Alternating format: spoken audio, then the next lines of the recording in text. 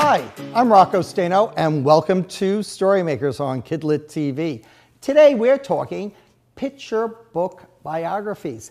And today's picture book biography is fascinating, The Life of Leonard Nimoy, and that's by Richard Michelson, who's here with us. Thank you so much. Thank you. It's great to be here. So, some of our young viewers may not know who Leonard Nimoy was. Who was Leonard Nimoy? They probably know Mr. Spock from Star Trek, or they've heard something about that.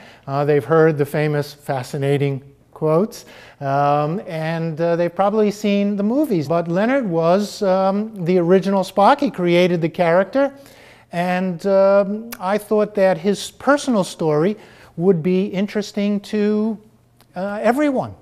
He was from a family of aliens. He was actually from a family of aliens. So especially in this day and age when we're a little worried about immigrants here in the political climate, Leonard's parents both came to this country as immigrants. They had to learn how things were done. Where did they come from? They came from Ukraine, Zavlev, Ukraine. They had to escape outside of the country. They finally did make it to this country where they came through the Statue of Liberty, but their papers did say alien. Right, they came through Ellis Island. They came through Ellis Island, like many Jewish immigrants, like many immigrants, like Italian immigrants. Yeah. Alien in Star Trek was a person from another planet. He was from a different planet. He was half Vulcan, which was a planet where people didn't show their emotions, and his father was Vulcan. And he was half American, his mother, and those two emotions were always fighting within him and made what he brought to that character so popular. Because, Rocco, we all feel we're a little bit the outsider, that we don't quite fit in. I think a lot of kids feel, oh, geez, they're not with the in crowd, or, they feel like they're not understood. And Leonard Nimoy grew up in a neighborhood as a Jew. All his friends would go to church on Sundays. He went to temple. When he was 8 years old, he went with his dad to temple. And during one of the prayers, he watched the elders of the temple go to the front, and they started praying. They covered their heads with a prayer shawl, and his father said, "Don't look, look away." And Leonard was 8 years old, so he peeked, right? And what he saw was that they were chanting, and their fingers were outspread in a manner that looked like the first letter of shalom, peace. So Leonard, he loved that. He went home, and he taped his fingers together. You can see on the back cover of the book, there's a picture of him with his fingers taped together. But he didn't know what he was doing because he couldn't ask, or they'd know he peeked. When he finally got the role in Star Trek, on the second season, they were visiting his home planet Vulcan. It was the first time he was going back to Vulcan. And he was supposed to shake hands with the Vulcan Queen. And Leonard said, there should be a different greeting. Military men salute, Asians bow. Vulcans shouldn't just shake hands like Americans. Yeah, like Americans do. Right. And so the director said, okay, what do you have in mind? And he thought very hard. And he remembered his time back as an 8-year-old in temple when he saw that greeting. And he said the words, "Live long and prosper." And that became the Vulcan greeting. He used to joke, what he never counted on is the fact that the rest of the Vulcan actors, they hadn't been practicing that greeting since they were 8 years old in temple. They had to go backstage and tape their own fingers together. But after that show aired, he knew right away that he had struck a nerve. People would go down the street and they'd make the gesture to him and say, "Live long and prosper." But Leonard didn't always want to be an actor. No, actually what Leonard really wanted to be was a photographer. And when he was a young boy, he was, I think, 12, 13, the family got their first Kodak camera. And he turned the family bathroom into a darkroom.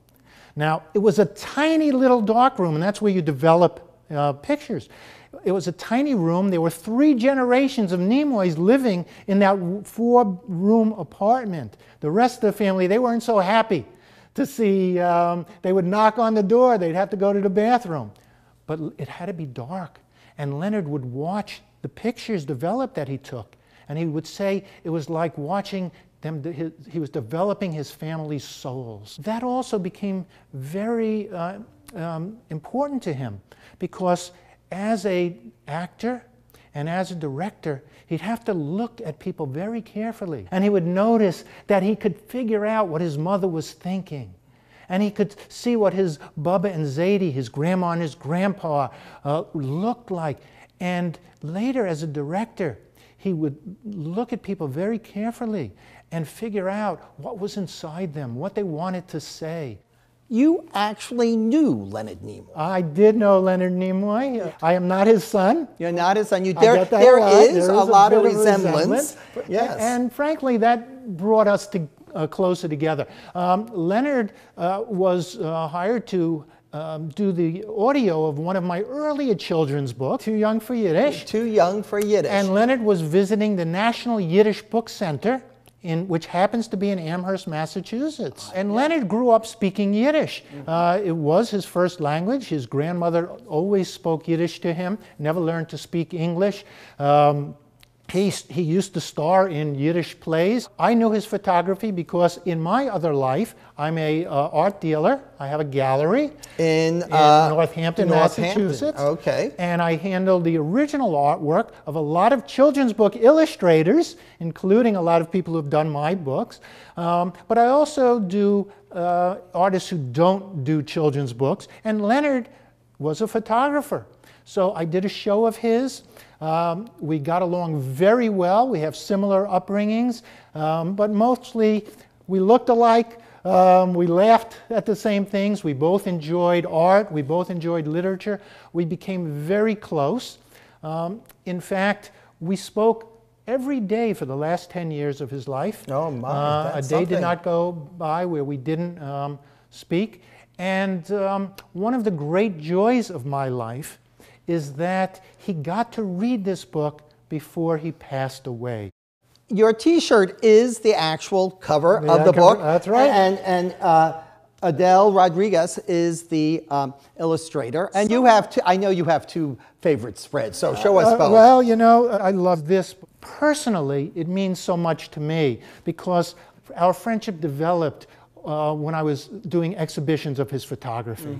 I actually have his original camera. And this is a story about a son of immigrants, and Adele Rodriguez is an immigrant himself. He is a Cuban immigrant. He came over on the Mariel boat lift, and in fact, we didn't know this before he illustrated the book, but he learned to speak English in many ways by listening to old Star Trek episodes. Oh. I know you have two favorite spreads, so show us both. Well, it would have to be the back cover again because it shows how your childhood stays with you throughout your life, and the things you do as a young person are going to inform the person you become later on.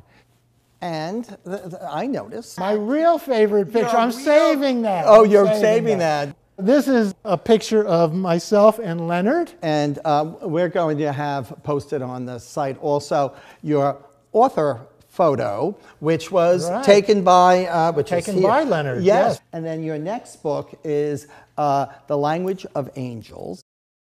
It's coming out when? In February. February, okay. This book here, As Good as Anybody, which tell us, I know it's about Martin Luther King, but about someone else also. It's about the friendship between Martin Luther King and Abraham Joshua Heschel, and how they came together to change the world. How two people from very different backgrounds forged what became really the civil rights movement in this country. Both the Leonard Nimoy book and Language of Angels have been selected by the PJ Library. And they were also selected by Junior Library Guild. Junior Library Guild. The Junior Library Guild selections, and they've been selected by the PJ Library, which I don't think many people know about the PJ Library. So tell us a little about that. Well, the PJ Library is was started by a man named Harold Grinspoon, who wanted to get books into the hands of every child.